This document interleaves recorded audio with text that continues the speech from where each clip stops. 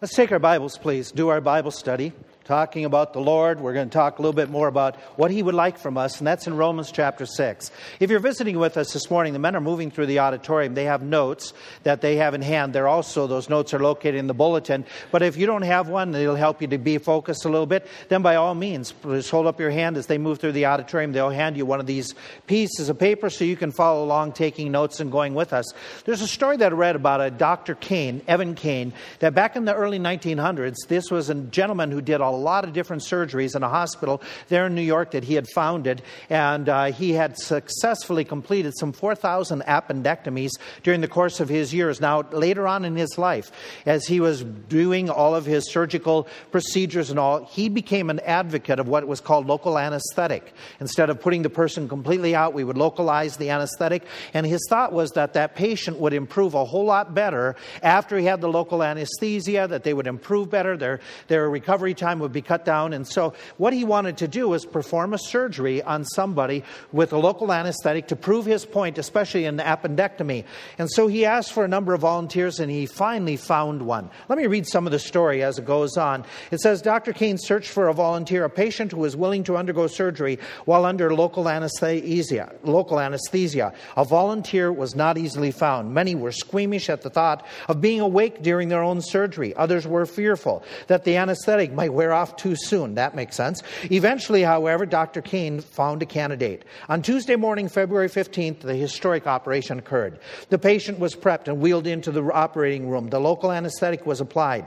As he had done thousands of times, Dr. Kane dissected the superficial tissues and located the appendix. He skillfully excised it and concluded the surgery, and during the procedure, the patient complained of only minor discomfort. The volunteer was taken into post-op, placed in the hospital ward. He quickly recovered and was dismissed 2 days later. Dr. Kane had proved his theory. Thanks to the willingness of a brave volunteer, Dr. Kane demonstrated that local anesthesia was a viable and even preferable alternative in surgery. Now, I said that there is some important things that happened in the surgery. Number one was the first use of local anesthetic. Number two, the strange thing about this is Dr. Kane was the doctor and the patient. Okay, he volunteered because he was so convinced that this was something important. Now, I'm not advocating this, okay? But historically, he proved, because he was such an advocate, he volunteered and said, I will submit to that surgery, because he was convinced this was so important. There are certain things in our spiritual life that are more important than an appendectomy. And that is following Jesus Christ, serving Him. To what extreme would you go? Would you be willing to put yourself under the scalpel of God's Word and have God do some surgery on you? Would you be willing to spiritually take out some things in your life that you know are not pleasing to the Lord? Are you so devoted to following Christ that you would put yourself as the example setter for others to follow Him? We want to talk about one area of example setting this morning. Let's pray, and then let's get into our topic. Father, we thank You for this opportunity we have this morning to learn about Your Word. And I pray that as we do this overview of the New Testament, that You would help us to glean much from it, that it would be profitable in our hearts and our lives, and it would make a difference to a number of people here. For those of us who have already taken this first step of discipleship, I pray that You would help us to recollect and to examine that we are following through to this day the way we were supposed to. It is one thing for us, Father, to gather here in a church service and to talk about serving You. It is another to do it day in and day out. So I pray that the seriousness of purpose would be in all of our hearts and minds as we look into Your Word this morning. I pray it in Your name. Amen. Now, we know this is true. We know that around the world there are many people who are gathered, many church leaders who get together on a regular basis from all different walks of faith, who are trying to find common ground where they can unite behind, where they can gather behind, where they can get together and find this harmony for ecumenicalism, for harmony and unity, but there's going to be some things that are dividing. There are some doctrines that are dividing. And I'm, for one, am one of those that says there are some doctrines we should not compromise, that we should not get together and cast aside the doctrines that are very important in Scripture. And there are several of them. There are a number of them. In fact, let me just rephrase that. The whole Bible is important enough that we are never to compromise the Bible. And so we ought not to say, for the sake of working together with others, that we will just throw away the Bible. That's not true. We should stand true in the Bible. There is one area that is even divisive within the Bible community, and that is one doctrine that is very, very, very important. It is the doctrine of baptism. It is an important doctrine that sometimes that we bring up and that people will react in an auditorium like this and they will say, that's all you preach on. Let me just put the record straight. The last time I preached a message on baptism was January of 2014, to my shame, that I have not preached a solid message on baptism since that time. Though I know it is important, and that's why we're doing it this day, is to try to make up before the Lord something that is vital in His Word. But here's what happens. That what happens when we get into this question between churches and different groups? There's a lot of debate about baptism. Oh, there's debate that goes, when should a person get baptized? How old should that person be? What must they know before they get baptized? In different churches, there are different ideas about it. There's different ideas of why should one be baptized. You know, there are some churches that say you need to be baptized. It'll take away your original sin. Some say it'll take away all your sin. There are some that say you get baptized and it completes your salvation. Others say you don't need to get baptized. It's not necessary to get into heaven. Others will say it is. Which one's right? There are some who would say, okay, the big question is who should get baptized? Some will say babies. Some will say never babies. Some will say only church members, only those who want to be church members. Some will say only believers. Some will say teens and adults. We get into the discussion, how should one be baptized? Should it be pouring, sprinkling, or by immersion? Or does any one of those account? You know, do they count before God Almighty? Here's a question. Who should do the baptism? There is questions and there is worthy of discussion. Should it be any church leader? Only a church leader? Anybody in the church? Could it be you baptize yourself, which by the way is called sea baptism? Or could it be there's groups that would teach you cannot be baptized unless that person was baptized by a person who was baptized all the way back to John the Baptist. Okay. How they prove that, I don't know. Okay. But there's that discussion that people will say about baptism. What to call baptism? You know, here this morning, from many of us who came from a variety of different church backgrounds, boy, there's different terms. Some call it a sacrament, which means a means of grace. Some call it a ritual, a tradition. Some here, we call it an ordinance, which means it is something ordained and commanded by God. So there's a variety of different discussions. You know, but the bottom line is this. It doesn't make any difference what any single preacher says. It doesn't make any difference if they are big-time or small-time preachers. It is not whether it's my preference or your preference. It makes no difference by the way, I'll be honest. If I had the preference of how we would do baptism, we wouldn't do them the way we do. It's very inconvenient. Okay? We're doing baptism for one reason. The way we do it is, what does the Bible say? That's the key. It doesn't make a difference what a denomination says. It doesn't make a difference what a preacher says. What does the Bible say about baptism? So I want to answer several of those questions this morning. Now, some of you, it's not applicable because you have already done it. Some of you think you've done it, but you haven't really, according to the Bible. Some of you have no clue about baptism whatsoever. You've never even heard about it, or other than you know that's a time when family gets together and they have a meal after they do some ceremony.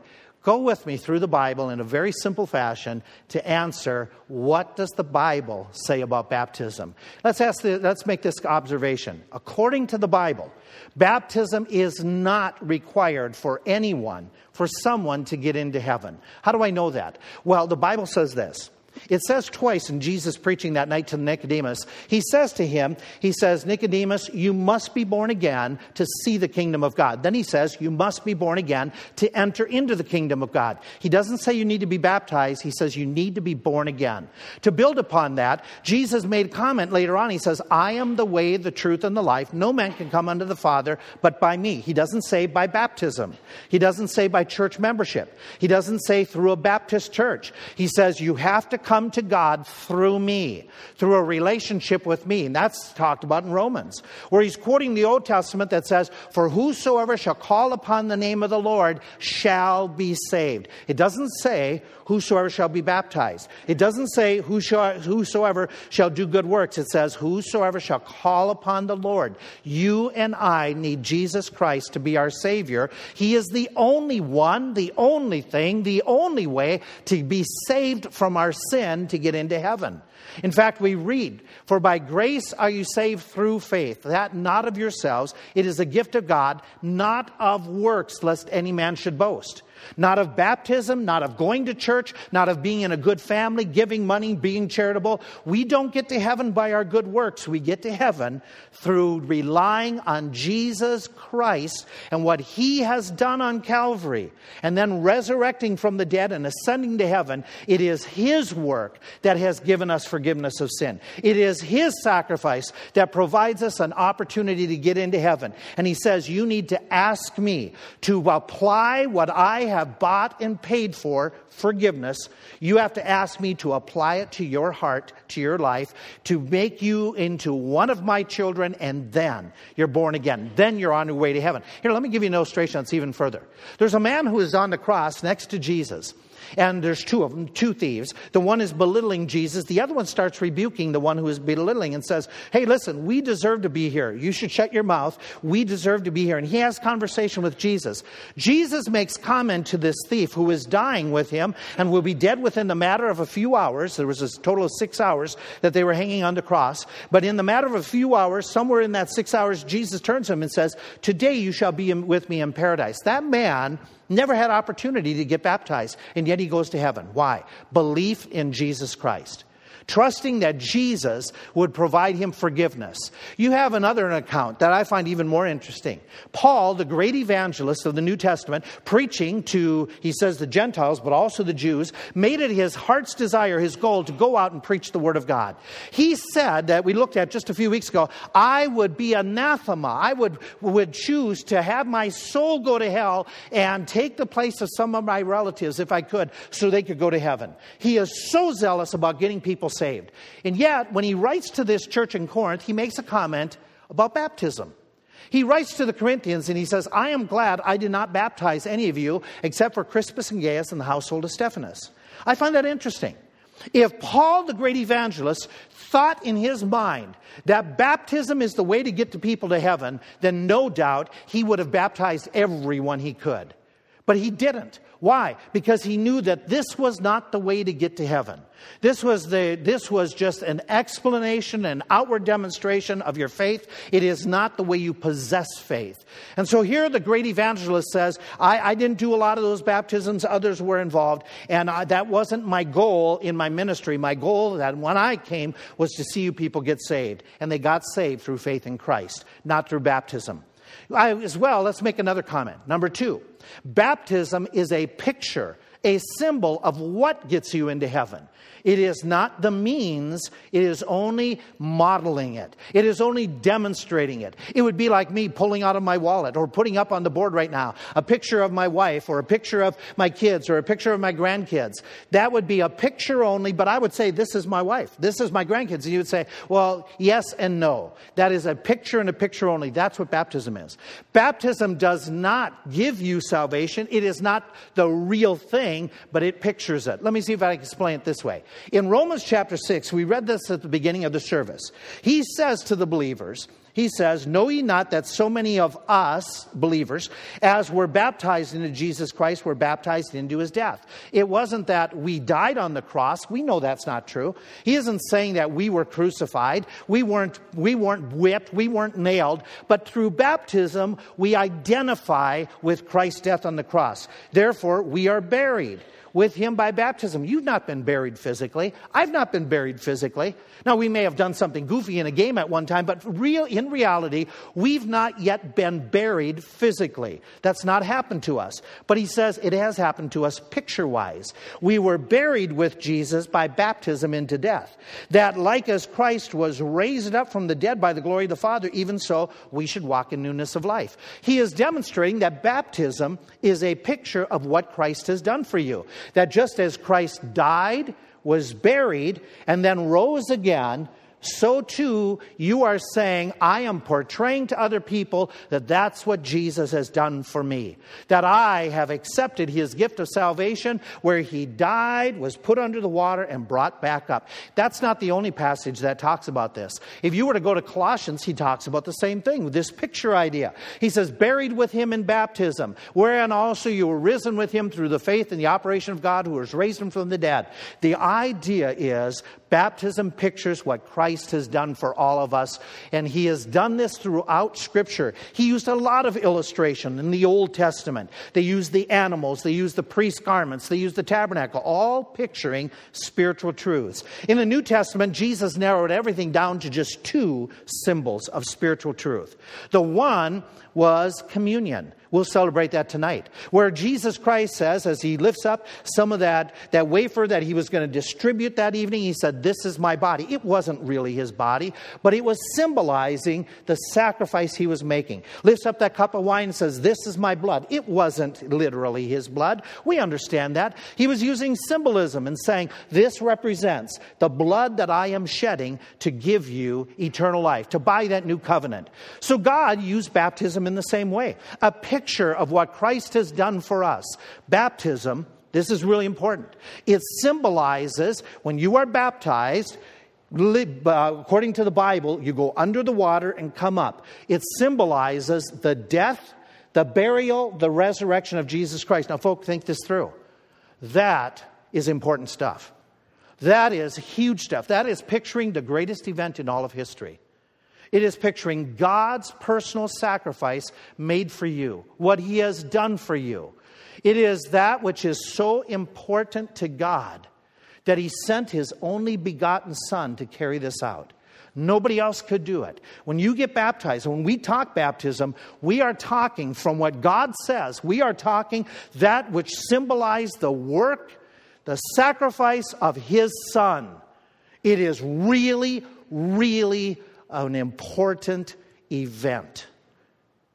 Not just back then in history, but when you're baptized, you are showing something extremely sacred, something that is miraculous, something that is beyond sacrifice. It is not something that we should take lightly. Baptism is picturing that which is done to get you to heaven. Number 3, biblical baptism has got to be done by immersion, or it's not baptism at all. It's then, for some of us here in the room, we were sprinkled. Some of us were poured upon. That's not baptism according to the Bible. According to the Bible, it has to be by immersion. How do I know that? Well, number 1 is the word that's used. Every time you read in the New Testament the word baptism, you are reading the Greek word. The Bible, New Testament was written in Greek. The original language, you are reading the word baptizo. It means to put under, to dunk, to immerse. You say, well, it doesn't make any difference. Probably they used other words. No, the Greek had other words for sprinkling, another word for pouring. Never, ever in the New Testament does he use rantizo or nipto to describe baptism. There's only one word. The only word that is used is to put under the water. Now, what's interesting is you look at other texts of the New Testament, and they confirm this idea of going under the water. Why? Because every place it's mentioned where it gives us some of the details, it talks about needing enough water to go into the water. Like when Jesus was baptizing with his disciples in John chapter 3. They and John go close to the river, it says in Judea, near to Salim. Why? Because there was much water there. You wouldn't need much water if you're pouring. If you're sprinkling, you could use a canteen, you could use a container. But they went where there was a river, enough water to walk down into. In the book of Acts, there's a story told about an Ethiopian eunuch who comes to Jerusalem to worship, and on his way home, he's reading in the Bible. And as he's reading, he doesn't understand. God moves by the Spirit Philip physically to come to him. Philip starts talking and says, do you understand what you read? He says, no, somebody's got to explain it to me. It doesn't make sense. So he explains, and he says, he explained unto him Jesus. The text then says, as they went on their way, they come to certain water. And the man asked Philip, can I get baptized? Well, when he explained Jesus to him, he explained baptism, the man knew about it. And he says, okay, can I get baptized? And then it says, you can if you believe. And it says they went down both into the water. Why would you go down into the water if you were just going to pour? If you're just going to sprinkle? Because they were immersing. Because the word means he dunked him in the water. That's what it means. He was baptized, he was dunked, he was immersed. Only immersion, only the idea of going under the water and coming back out of the water, only immersion can picture death, burial, and resurrection. You can't get it out of pouring. You can't get it out of sprinkling.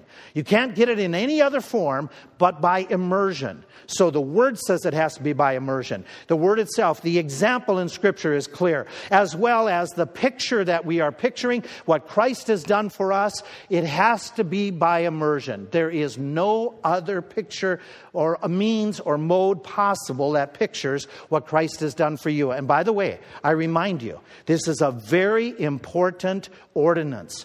One that is dealing with the death, the burial, the resurrection of Christ. We dare not tamper with it. We dare not goof with it. We dare not alter it. It is something extremely holy. The death, the burial, the resurrection of Jesus Christ. The most important event of all history. Let me give you another thought, okay? And to wrap this up, if you weren't baptized by immersion, you weren't baptized biblically. You're not baptized yet, okay? You say, well, Pastor Wayne, were you baptized by sprinkling? Yes, I was.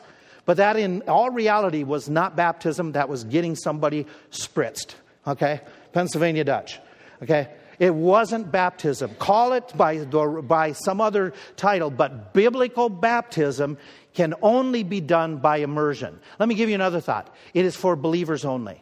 That's why we refuse to baptize babies here.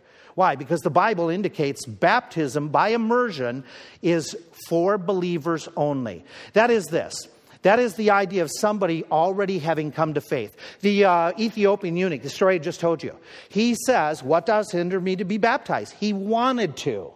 He was desiring to get baptized. I find that very interesting.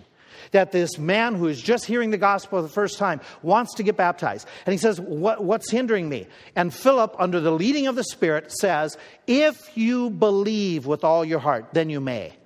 You have to believe before you get baptized. Baptism does not come as an infant and then later on somebody believes. That's not biblical baptism. That is ritualistic baptism. That is a way to enhance church membership through some type of, doing this with babies, but it does not fit the Bible pattern. The Bible pattern is you must believe, that is, you must call upon the name of the Lord, you must be born again, you have to follow that, whosoever shall call upon the name of the Lord shall be saved, you must, by grace, through faith, accept Jesus Christ as your Savior. Believe. After you believe, then you're supposed to be baptized. Some of you may be sitting here and say, well, I got baptized when I was a kid, but as a teenager at camp, then I made sure of my salvation. Then your early baptism, whatever you want to call it, doesn't count. It is after you have made sure of your salvation that you have believed, after you have nailed it down.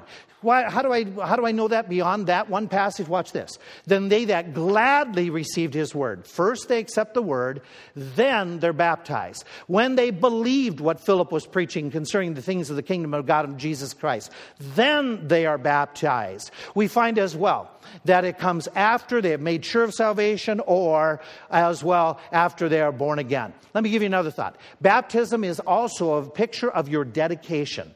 See, there's two things mentioned here in the book of Romans. Not only that you are saying, this is what Christ has done for me, but when you're getting baptized, you are declaring what you are going to do for Christ. I invite you to go along with me a little bit further in this text of Romans chapter 6. What he is talking about is he's talking about your baptism, what it pictured, and what it continues to picture. And he's talking in this text that you, when you get baptized, are saying, here's how Jesus died, buried, and resurrected, and here's the way I want to live from here on out. I want to die to self and live for Christ. Look at verse 1. What shall we say then? Shall we continue in sin that grace may abound? God forbid. How shall we that are dead to sin live any longer? Know ye not that you were baptized into his death? And he goes on, talks about that. Pick up with me down in verse 5.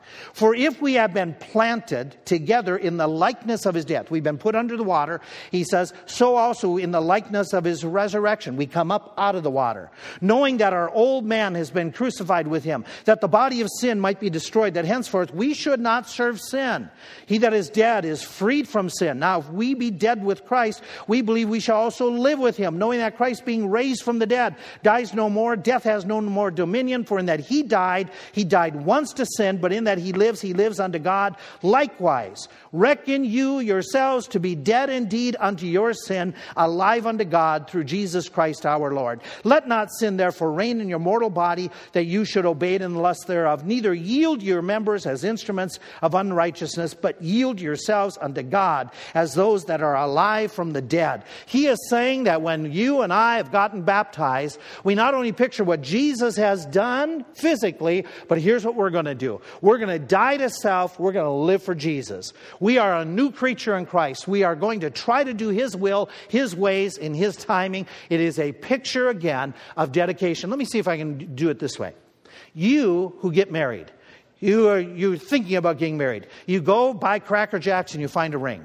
Okay? Not, you're going to go out and you're going to get some really good ring. You're going to get something that's expensive. You're going to make sure it glitters and it glows and it's really nice. And when you come to the wedding ceremony, there's going to be this comment that's going to be made. With this ring, I thee wed. Does that mean that as long as you have a ring, you are legally married? No. You don't need a ring to be legally married. It's a contract. It's a government contract. You can be married without a ring. There are some people here who did not have rings in their ceremony. There are some here who are married who do not have a ring anymore. They outgrew them, right?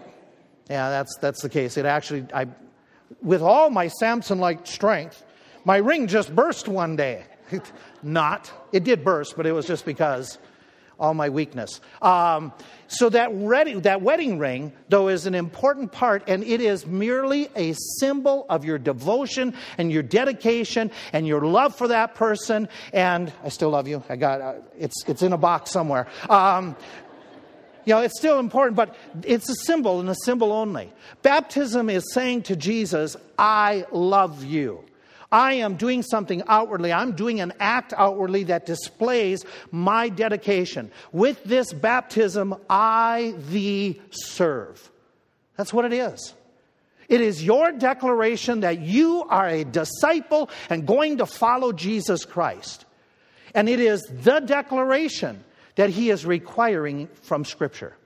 That he is saying that you should do this. In fact, let me go on to another thought. It is to be done by all believers. It is to be done by all believers. How do I know that? How do I know the Scripture says? Well, if we look in the book of Acts and start going through the passages, every passage where you find people who have gotten born again on an individual basis, you will find that they got baptized as well. Here, follow with me in the book of Acts. Here we go. He's preaching in Jerusalem. And he says to the crowd that says, what must we do? They've just heard that Jesus died, buried, and resurrected some 40 days earlier. And they say, what do we need to do? He says, repent and be baptized, every one of you. Not just some of you.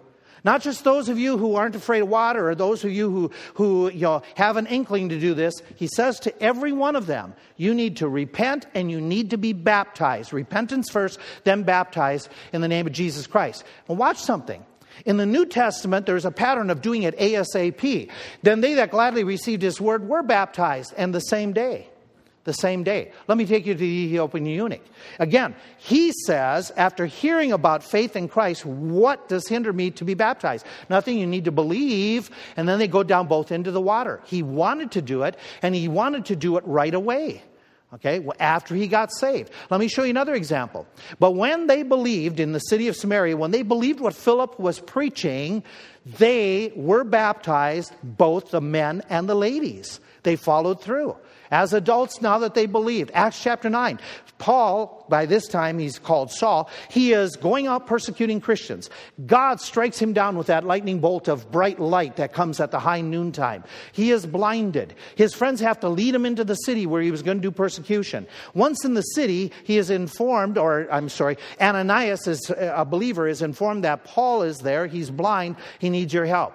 Ananias goes to Paul, lays hands on him. His sight is restored, and immediately after his sight is restored, he arose and was baptized. After he had said, Lord, what would you have me to do? After he has put faith in Christ, the first thing he does when he is physically able to, he gets baptized. The Philippian jailer.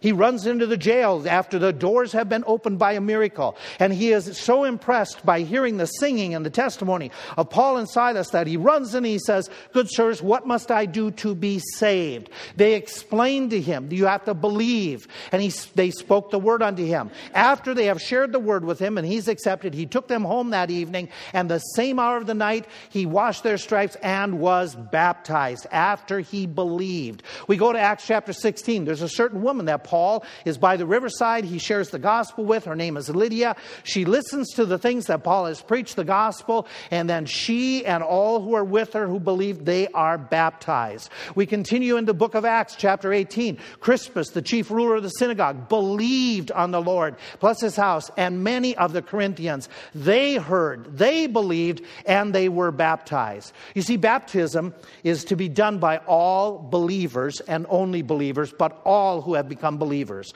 It's commanded this way. It says, repent and be baptized, every one of you. It's commanded when Peter is dealing with Cornelius. And Cornelius is evidently born again. He's got the Spirit upon him. He's speaking in tongues. And he commanded that they should be baptized in the name of the Lord. It's required of discipleship. In Matthew chapter 28, Jesus Christ is giving his last words before he sends into heaven. And he says to them, I want you to go into all the world and teach all nations. The word teach is mathetes. It is the word make disciples. It is the only imperative in this passage. It's the single command in the passage. It says, make disciples of all nations. Now, how do you do that? He gives them two participial phrases that are instrumental in showing how you make disciples. One is, you baptize them in the name of the Father, the Son, and the Holy Spirit. Okay? So the way to make a disciple, first step of discipleship, is explain to them baptism. Then what you do is you teach them to observe all things whatsoever. May I make an observation based on this passage that some of you won't like? But really I don't care because this is what the Bible says. If you're not baptized, you're not a disciple. That's what the text says. Discipleship, the first thing to make a disciple is after they have believed, they need to get baptized. The word disciple means a follower of Jesus Christ. You cannot be claiming yourself to be a follower of Jesus Christ if you refuse to do the first commandment of discipleship. You need to be baptized if you're a believer. Why? God commanded it. God told you to do it. You say, but I have my different ideas. Okay, go down to the driver's license bureau and have your own ideas about the driving test. You go down there and you say, I'm here to get my driver's license. I'm 16. I got my permit. I'm going to drive. You drive through the stop sign. You're not getting your driver's license. Well, hey, wait a minute. I'm going to go 30 miles an hour because they won't stop you if you go 5 miles over the speed limit. So I can go 30 down at the driving test. You're not getting a driver's license. You say, well, I can't parallel park. Well, maybe you'll get a driver's license test. Okay. You have to abide by the rules established to get that driver's license. You can't walk out and say, well, I failed for the umpteenth time, but I'm going to drive. You can't do it legally. You're not a licensed driver until you get that little plastic with that ugly picture that you don't ever want to show anybody because you look goofy. By the way, I'm saying that from experience. Probably yours looks better, but mine just look horrible. Okay? So you have that. Once you get that card, once you pass the test, you get a card, now you're a licensed driver. Let me throw this out by illustration this way. You say, well, I'm a disciple. Not if you don't follow the rules. You don't get that card of discipleship from Jesus Christ if you don't abide by his standards, which say you need to be baptized after you were saved by immersion. Then you got the discipleship card. Then you are now on that road to following through with discipleship. Christ wants us to do this confessing of him. There should be no reason why we would be embarrassed to confess him in baptism, why we wouldn't want to, in a public sense, show that he died, buried, and resurrected for us, and we want to live for him. Are we embarrassed of Jesus? Are we ashamed that he would die for us? He says, whosoever therefore shall confess me before men, I will confess him before my Father. But if you're ashamed and do not want to confess him, he says, I'm going to deny you. True discipleship means obedience, and the first step of that obedience is by baptism. So, question comes, why don't believers get baptized? I don't know. I'm going to use somebody else's writing. Some of you have heard John MacArthur, nationally known speaker. He wrote in the conversation, and I think he's right. He wrote this comments about why he thinks people don't get baptized. It is unmistakably clear that the Lord has called all of us to a means of public identification with Christ. In spite of that, there's a widespread non-compliance to this and even widespread indifference to this simple command. A person who claims to be a Christian but has not been baptized by believer's baptism, I'm not talking infant baptism, that's not in the Bible. A believer who claims to be a person who claims to be a Christian who has not been baptized by believer's baptism falls into one of the following categories. A believer who's not been baptized is, number one, he does it because that believer may be ignorant, perhaps not taught or perhaps taught wrong. That there has been much teaching about, or wrong teaching about baptism is true. Even in evangelical churches, people are told that their infant baptism is sufficient and that it would be wrong, sinful to be baptized after you have come to faith in Christ because your infant baptism is sufficient. So there are people who are just ignorant. They have been taught wrong, or they have not been taught at all to see what the Bible teaches. It is also possible that there are people who are not baptized because they're indifferent.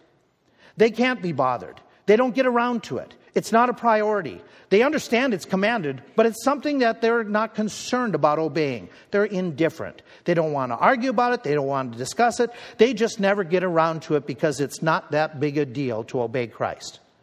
It is possible also. There are folks who are not baptized because they are proud. They are not willing to humble themselves. They're not willing to admit that they have been disobedient for a period of time. They are embarrassed to acknowledge their disobedience because so much time has gone on, and the more time that goes by, the harder it is to eat humble pie and confess that disobedience and be baptized. So personal pride comes into play in some cases.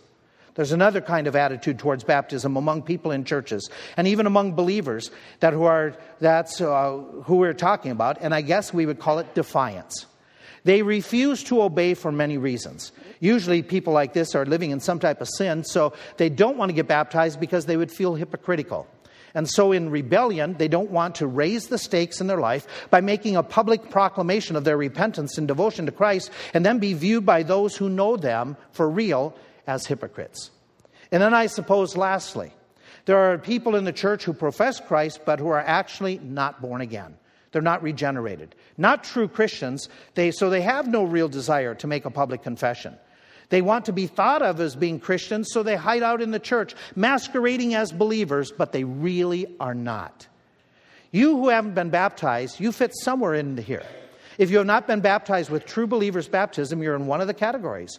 Either you haven't been taught, you aren't willing to humble yourself, it doesn't matter to you, you refuse to be baptized because you don't want to put your life on record, or you're hiding in the church as a non-believer. Apart from that, I can't figure any reason or any category where you could be placed as a believer who is not yet baptized. Let's make another question. As we bring this together. Some will still say, even though I've mentioned it a couple times, doesn't any method of baptism matter? It's okay, isn't it? They will say it's the idea that counts. They will say, at least the baby baptism was better than nothing. They will say it doesn't make any difference. It's not that big of a deal because it's not going to get me to heaven anyway. Okay. Already we've talked about this. But let me give you one Bible example of the mode and the timing being very important. The book of Acts, chapter 19. Paul is out preaching the Word of God. And as he's preaching, he comes across a group of believers by Ephesus. He is teaching to these people, and he gets into conversation with them. In the conversation, he is talking, and they say, we've never even heard of the Holy Ghost. Who's the Holy Ghost? And Paul explains who the Holy Spirit is. And then he goes on, he says, by the way, were you ever baptized? And they say, yeah, we were baptized. We were baptized unto John the Baptist baptism, which was a baptism unto repentance. And he says, well, wait a minute. Don't you remember what John said? John said you need to believe on him which should come after me. Now, for those of you who are unfamiliar, John the Baptist baptized by immersion. Okay? And so John did the immersion mode, the same as Jesus did. But his symbolism was different. He was baptizing people to repentance, that their sins were being washed away. That is not what Jesus described as the picture of baptism. You're picturing the death, burial, and resurrection of Christ and your dedication to him, dying to yourself. And so John had a different picture when he did the baptism.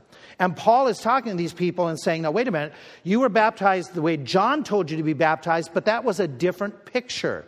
Though it was by immersion. And it came before you were saved. You have yet to believe.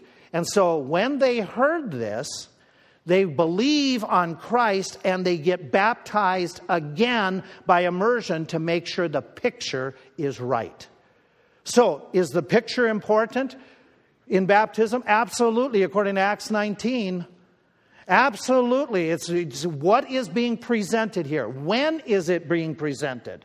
It's not, okay, I was baptized early on by immersion. That'll count since I got saved just last week. No, it doesn't. The timing, the picture, the method is all important, or you aren't doing it the Bible way. So we have to follow what the Bible is. Again, I'd prefer not to. I think this tank and heating it up and cleaning it and getting it all, I think it's a little bit inconvenient. Okay? No, I take that back. It's a lot inconvenient. Okay? It'd be a whole lot quicker and easier to just spritz somebody. To just take this water that nobody's drunk out of and just kind of, you're done. But it's not Bible. It's not Bible. We have no choice in the matter. It's not our likes, our dislikes. It is what the Bible says we need to do. So we do it. As well, let me see if we can do this with another question. Some might say, you say it's by immersion, but how in the world could they have possibly baptized 3,000 people in the book of Acts in Jerusalem? It would be hotter there than it is here today. It would be drier. It would be as dry as your lawn is. How would you baptize 3,000 people? That is just unbelievably silly. You should read your Bible and study your history a little bit better.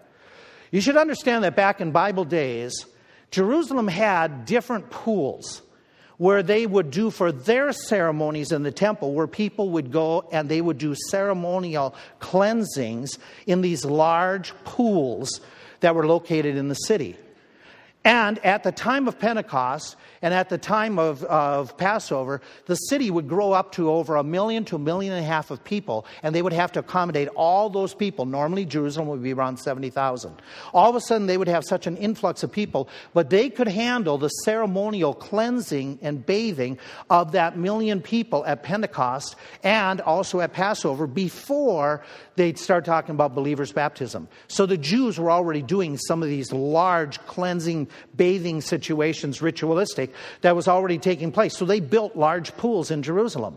One is called the Pool of Siloam, that was built hundreds of years earlier. It had underground caverns, and it was to provide so that when Hezekiah built it, that when they were attacked, they would be able to have a water supply and to hold out indefinitely there at Jerusalem. Well, by the New Testament, it became a bathing pool. When it's at a very low spot, you can go swimming in it yet even today.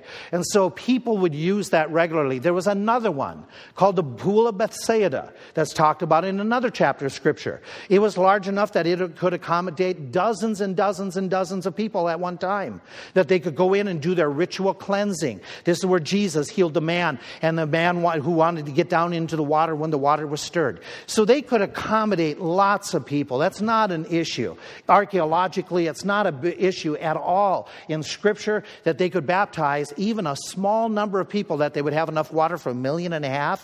There's only 3,000 getting baptized. So there's not an issue of water. In fact, if you go back and start doing any kind of intense Bible study or study at all, you will find that in the very early churches, they didn't have little fonts. that you see in churches today. They had baptismal pools. They had areas where they, at that time, close to the New Testament, they all understood it's by immersion. It's by immersion.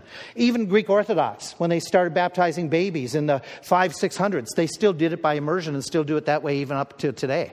Because they understand the wording means to put under the water. And so you have in ancient sites where there are churches, you find many of these pools that are put there. These people, though they're in an arid culture, they could handle and do and get the water they needed to do what they felt was important.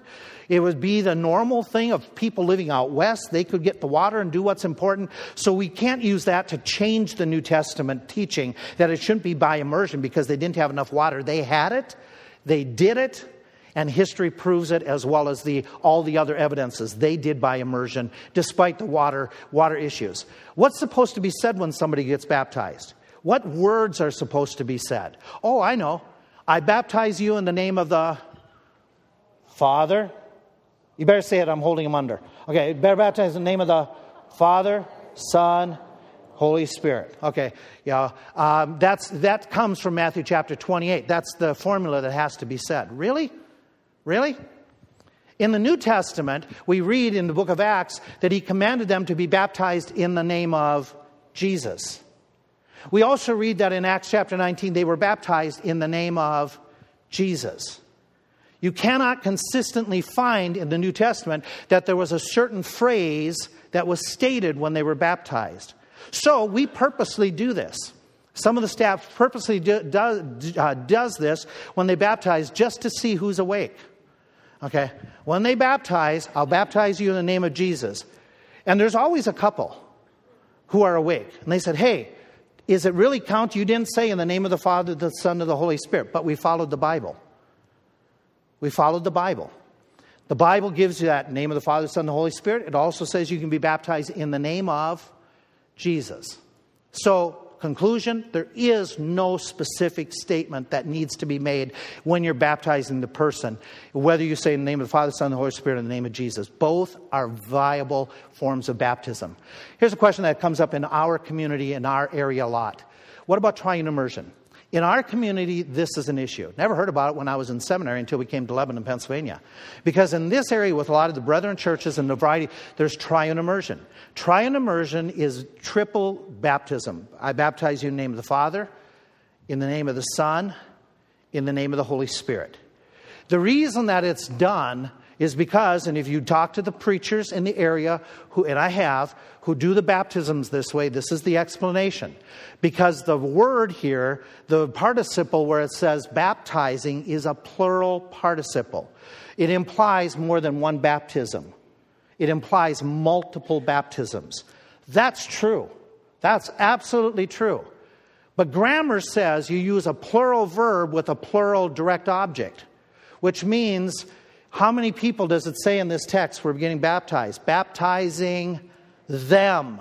So when you're describing a baptism of them, you have to use a verb that says there was a lot of baptisms taking place. Because there was a lot of people involved. It doesn't prove 3 times. It proves multiple dips of multiple people. As well, some would say in this area, well, you have to do it 3 times because you're doing it in the name of the Father, the Son, the Holy Spirit. I've already showed you that in the book of Acts, that's not how they did it. They baptized in the name of Jesus Christ. So you can't use that as an argument. This is my biggest concern. My biggest concern is you're distorting the picture that baptism gives. Tell me, please tell me, when did the Father die, bury, and resurrect? When did the Holy Spirit die, bury, and resurrect? He didn't. Who died, buried, and resurrected? Jesus. He did it once. It's a picture. How many times do you get saved? Once. So if we're starting to distort the picture, then there's an issue. Because John 19, when the picture wasn't done right, the Apostle Paul had them rebaptized. Listen, let me put it this way. You and I would be very, very sensitive about people doing things bad to this object? Yes? If this object was trampled upon, would that bother you? Some of you get bothered when there's flags you see and they don't have lights on them at night. You say they shouldn't be doing that. Or the flag is out in the rain. They shouldn't be doing that. Okay? Some of you would be bothered if somebody is doing this flag and not giving it the honor and the respect because it represents something important. Okay? Please do not misunderstand. Hear me clearly. I'm all for America, and I'm thankful for America. But that's not the most important symbol in the world. Okay? When it comes to important symbols, the baptism of Jesus Christ ranks right up there. Baptism represents the greatest event in all of history.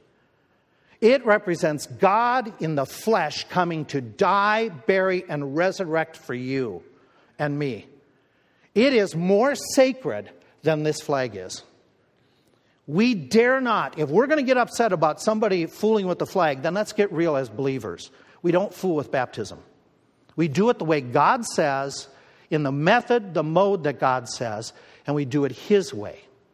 And only His way, and we don't alter it. Why? It is a sacred symbol. Hey, by the way, can I throw this to you? Jesus throws communion out there as the other sacred symbol of His death and death for sin. What does He do when people start fooling with communion? What did He say to the Corinthians? When you are not taking this symbolism seriously, and you don't do it in a worthy fashion, that's why some of you are sick and some of you sleep. God takes the symbolism of that which His Son does more serious than most any one of us in this room. Probably than all of us in this room. So I have no compulsion, no desire to try changing the method of baptism, though I would prefer to do it a different way. I'm not. I won't. God says it is too sacred for you and I to fool with. That we just do it the way God says, period, that's it. If it means inconvenience, it's inconvenience to you and me. If it means when we go into the water and come up, we look like a drowned rat, our hair is all over, my tuft goes in a different direction, well, it's probably sticking up already, okay? It makes no difference. This is the work of Jesus Christ that we're representing. It is sacred. It is holy. We do it His way. And we follow that. So what does it all mean to us today? If you are trusting in baptism to get you into heaven, you should stop, because it won't. It is Jesus and Jesus only that gets you into heaven. You need to be born again. You need to understand baptism is not what gets you into heaven. We've explained that already. You need to get saved. If you have not yet been baptized by single immersion, after you've been saved, you should do it ASAP. You should do it ASAP. I can't say it any more simply. This is what God commands. This is the practice of the New Testament. This is what the believers in the New Testament wanted to do when they were born again. This is how you confess Christ. The first step of confessing Christ. You know, some people get so dedicated, they'll put themselves out there as the example because they have a cause for medicine. We have a greater cause. We have a cause of witnessing and testifying of the great work of Jesus Christ, of telling others what He has done for us and what He means to us. Why, oh why, those of you who got saved at camp this week, why would you hesitate in getting baptized? Those of you who have prayed this last couple of weeks to get born again, why would you hesitate? You want to declare the greatness of a greater cause than medicine. You want to declare the cause of Jesus Christ. You should get baptized ASAP. For the majority here this morning who have already been baptized in the past, for some of us, we go all the way back to 1970s that we got baptized after we were born again.